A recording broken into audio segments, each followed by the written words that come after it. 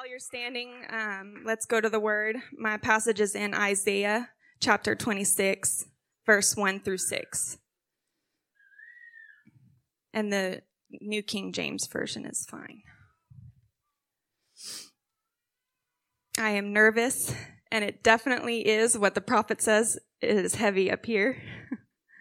But God has something to say to us tonight. So Isaiah chapter 26, verse 1 through 6 says, "In that day, this song will be sung in the land of Judah. We have a strong city. God will appoint salvation for walls and bulwarks. Open the gates, that the righteous nation which keeps the truth may enter in. You will keep him in perfect peace, whose mind is stayed on you, because he trusts in you. Trust in the Lord forever, for in Yah, the Lord is everlasting strength. For he brings down those who dwell on high. The lofty city, he lays it low. He lays it low to the ground. He brings it down to the dust. The foot shall tread it down, the feet of the poor and the steps of the needy." So I'm going to focus on verse 1 through 4. And if I could have Pastor Hildebrand pray over the word.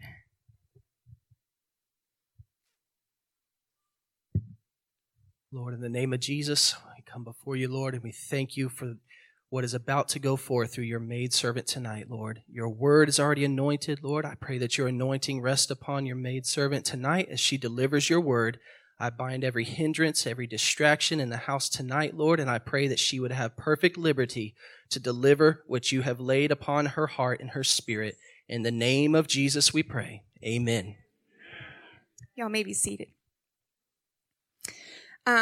After Bishop let us know that we were speaking tonight, I actually woke up the very next morning with this scripture on my mind. So I was thankful that the Lord was so clear. It's like I woke up and I could hear myself saying it, repeating it in my mind. And I woke up saying walls and bulwarks. So, this is the second time something like this has happened. When I was seeking something from the Lord. The first time was, I think, in 2020 when we were seeking the amount to give for the first Thanksgiving offering, the very first one. And I woke up one morning and could actually see the number in my mind's eye, if that makes sense. I don't know how to explain it. And I shared it with my husband, and that's what he felt like we should give. So I'm thankful to the Lord that he spoke to me this time in a way that I knew was him. So I actually, a couple years ago is when the Lord first arrested me here. And I wrote the scripture down, kind of looked over it, studied it a little, and tucked it away. And I wasn't sure what it was for. And I hadn't thought about it in a while. And so when I woke up, speaking the scripture, I looked at it again and studied it out and sought the Lord for confirmation. And then on Sunday, Bishop, and I'm thankful for my bishop. This bishop confirmed what I felt from the Lord and gave me peace about what I needed to speak tonight. So Isaiah 26, and I looked up some historical context here. The writer Isaiah, it was a prophet sent by God to the kings Uzziah, Jotham, Ahaz, and Hezekiah of Judah.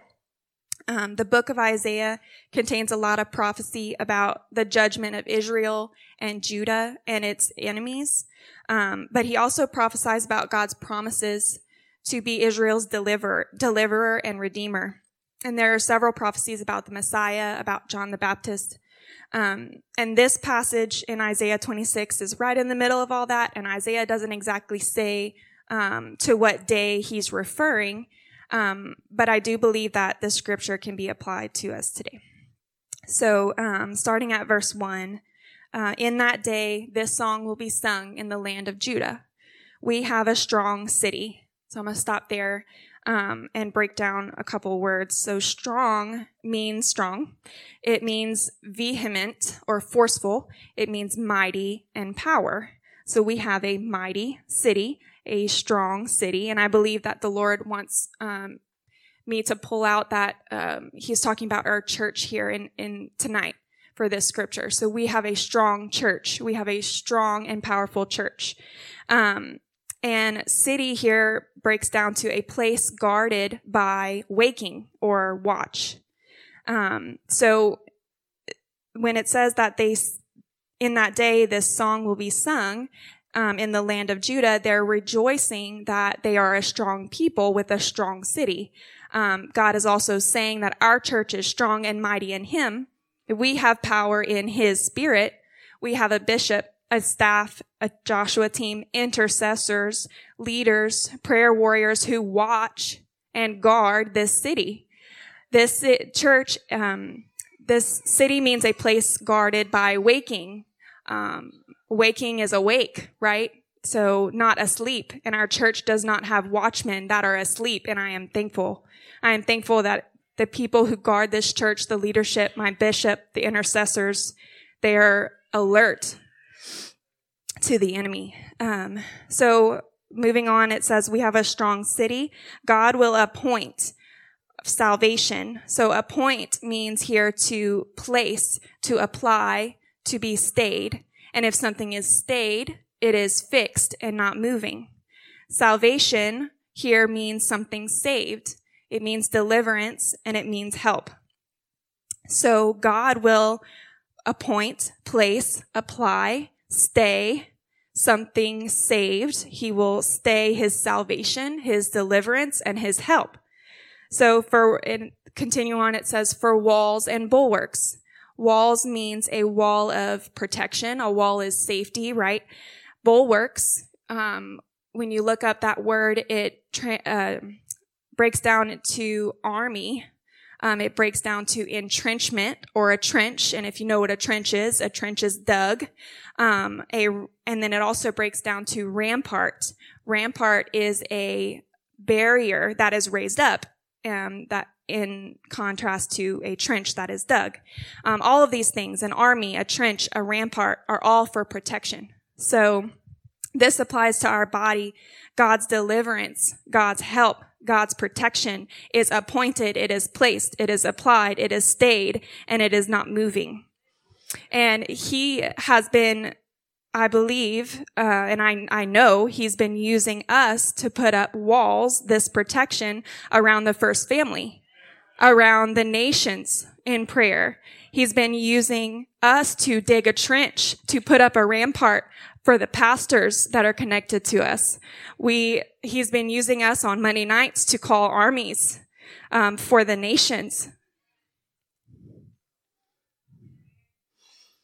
God is good that he's been leading the handmaiden. He's been leading our bishop. God provides us protection we need in prayer and submission to him and the man of God. So moving on to verse 2 of Isaiah 26, it says, "Open the gates that the righteous nation, which keeps the truth, may enter in. You will keep him," go on verse 3, "you will keep him in perfect peace, whose mind is stayed on you because he trusts in you." So peace here is the word shalom, which I think I said that right. Shalom means safe, welfare, rest, and at peace. So you will keep him in perfect peace, in perfect rest, in perfect welfare, whose mind, which means frame or imagination, is stayed. Stayed means propped or leaned on. Whose mind is stayed, propped, leaned on you. You is God. Because he trusts in you. Trust really stood out to me here. Trust means to hie, H-I-E, for refuge. I had to look that word up. I don't know what hie means. I thought it said hide, and it was just a typo, but it's hie, H-I-E. Hie means to hasten and to go quickly. So to quickly seek for refuge, to hasten for refuge. It also means to put my confidence in.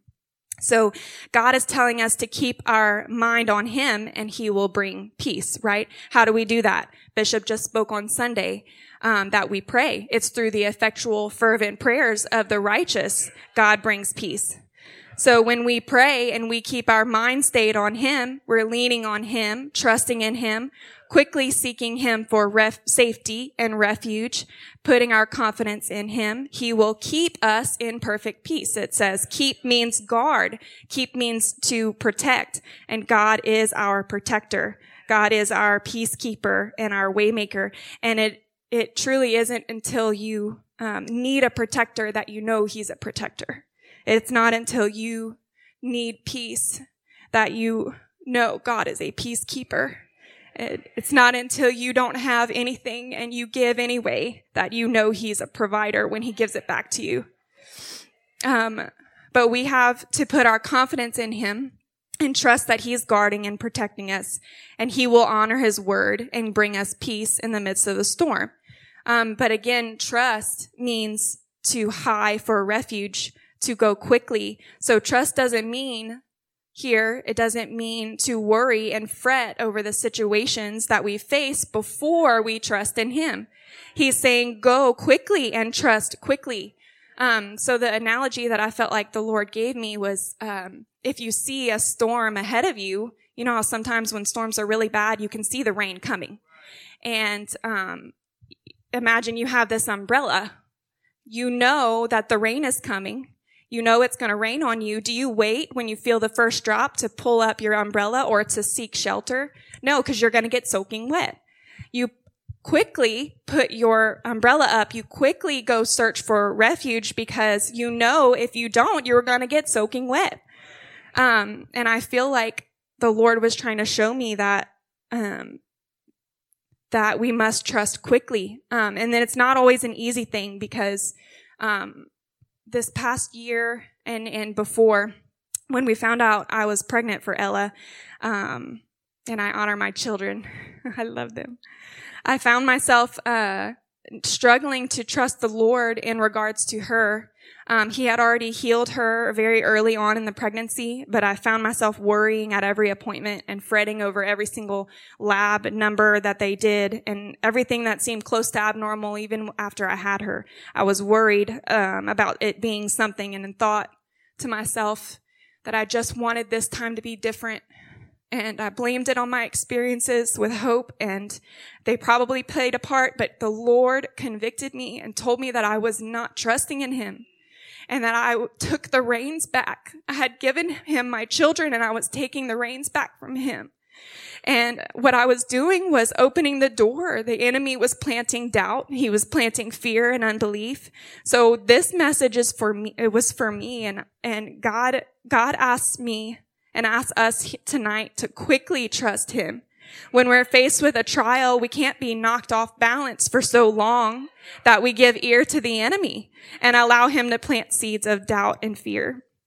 So his word says to trust the Lord, to quickly seek refuge in him, and he will keep us. He will guard us. He will bring peace.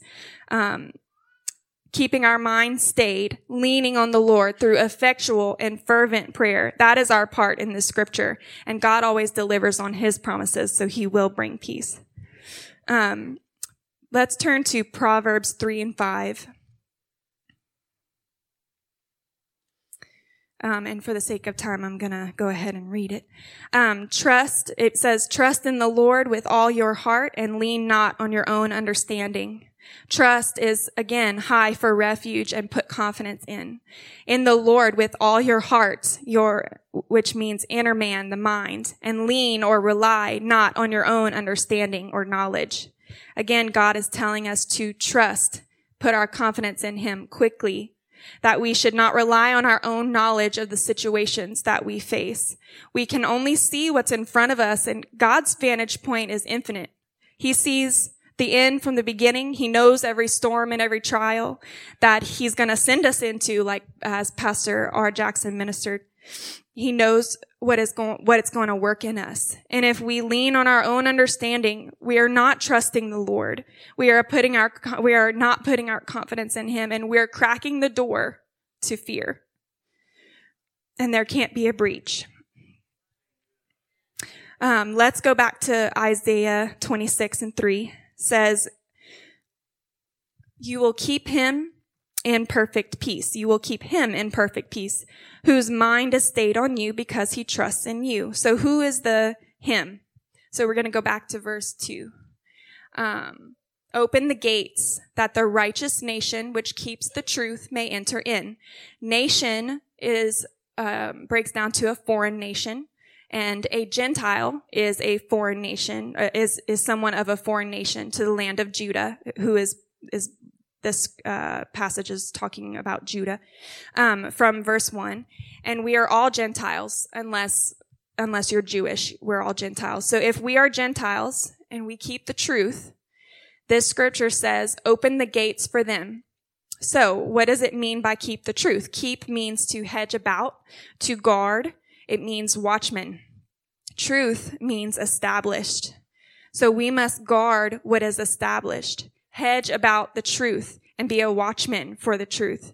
I want to explain a little bit about hedge here. So I have little baby hedges in front of my house, and they don't do a whole lot except don't even look really nice. So I can't even say they look good. But I did some, when you look at hedges and you look at pictures, they can get very tall and they can act as fences. So when it says to hedge about the truth, if you can keep that in mind, we're going to go to, or we're actually not going to go to Job 1:10. You don't have to turn there, but I want to just point out that when Satan approaches God in regards to Job, he tells him that God has a hedge about Job and around all that he has on every side. This hedge means a fence or a shut-in for protection. Without God's permission, Satan could not penetrate the hedge about Job. So a hedge is protection, right, from the enemy. We must protect the truth that God has established. And you don't fence in things that are not valuable to you. And you don't fence in things that you don't want. You want to protect them from people who would try to steal it. The truth is invaluable. There is no price to put on it, and we cannot allow the enemy to take the truth from us. So, let's turn to Proverbs 23:23. This is I love this scripture. Proverbs 23:23. Buy the truth and do not sell it. And I'm going to stop there. Buy means procure the truth, and do not sell it. Sell means surrender. Do not surrender the truth. We have to love this truth and never surrender it. I can't imagine ever surrendering this truth. And I pray to God that I never allow even the smallest breach to take me off the course God has set for me. And we have to love the Lord to love the truth. So John, we don't have to turn there, but John 14:6, Jesus says, I am the way, the truth, and the life. So Jesus is the truth. If the Bible calls itself the word of truth, and we know the word is God, and if you remember those if-then statements from school, then God's name is Jesus. So we have to live this life for him because we love him more than anything, and never surrender the truth to the enemy in our lives. So we're going to go back to Isaiah 26, verse 4. Says, trust in the Lord forever, for in Yah, which the King James says Jehovah, the Lord is everlasting strength. Trust is the same trust that we've been talking about. Trust to go quickly for refuge, to put confidence in. Quickly, trust in the Lord forever. Forever is eternity, perpetually, without end. So we are putting our confidence in the Lord forever. We are quickly seeking him perpetually, without end. Trust in the Lord forever, for in Yah, the Lord, is everlasting strength. Strength here doesn't just mean strong. It also means a cliff or a rock, but it figuratively means refuge. And then everlasting So the Lord is everlasting strength, everlasting refuge. Everlasting means what we expect it to mean, always, eternity, of old, and perpetual. But something really stood out to me here that the Strong's Concordance also says that it properly means concealed. And it also means vanishing point. Generally, time out of mind, past or future. So everlasting, I didn't understand how everlasting could mean concealed or a vanishing point or time out of mind. So I had to ask the Lord to help me understand this. And I read the definition several times. But time out of mind means something so long ago or so far away that we can have no knowledge of it. So his strength, his refuge, his safety that we must seek quickly is everlasting, meaning it has always been and will be, but in a way that is so far from our understanding that it's concealed. We can't see so far behind us or so far in front of us that we can see eternity. At some point, our understanding has a vanishing point. At some point, we can't see it anymore. And we can't wrap our minds around the eternity of God. He is so good, and for him to speak to us the way he does, to reach down and touch us the way he does, to speak to us individually the way he does, and to come to this earth and take on flesh and die just for us to have the opportunity to live in that eternity with him that we can't even see yet, that we look forward to, but at some point our vision, it's concealed. We can't see it. We can't miss it. We can't miss it. So my last scripture is Deuteronomy 32:4.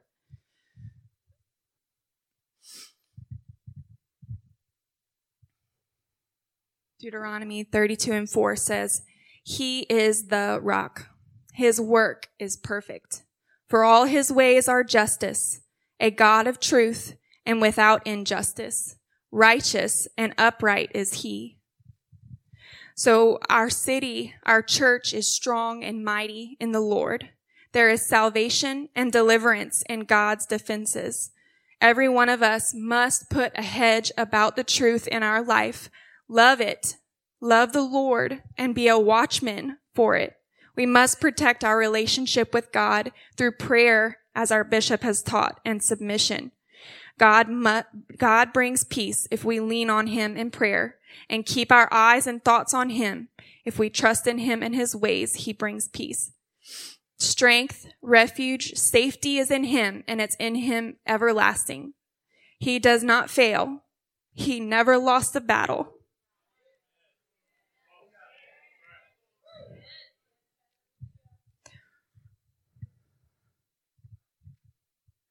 He never lost a battle, and I stand here in the face of the enemy and tell him he did not win.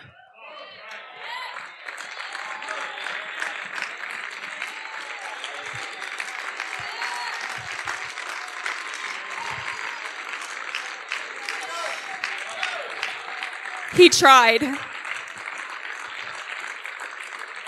He tried to win.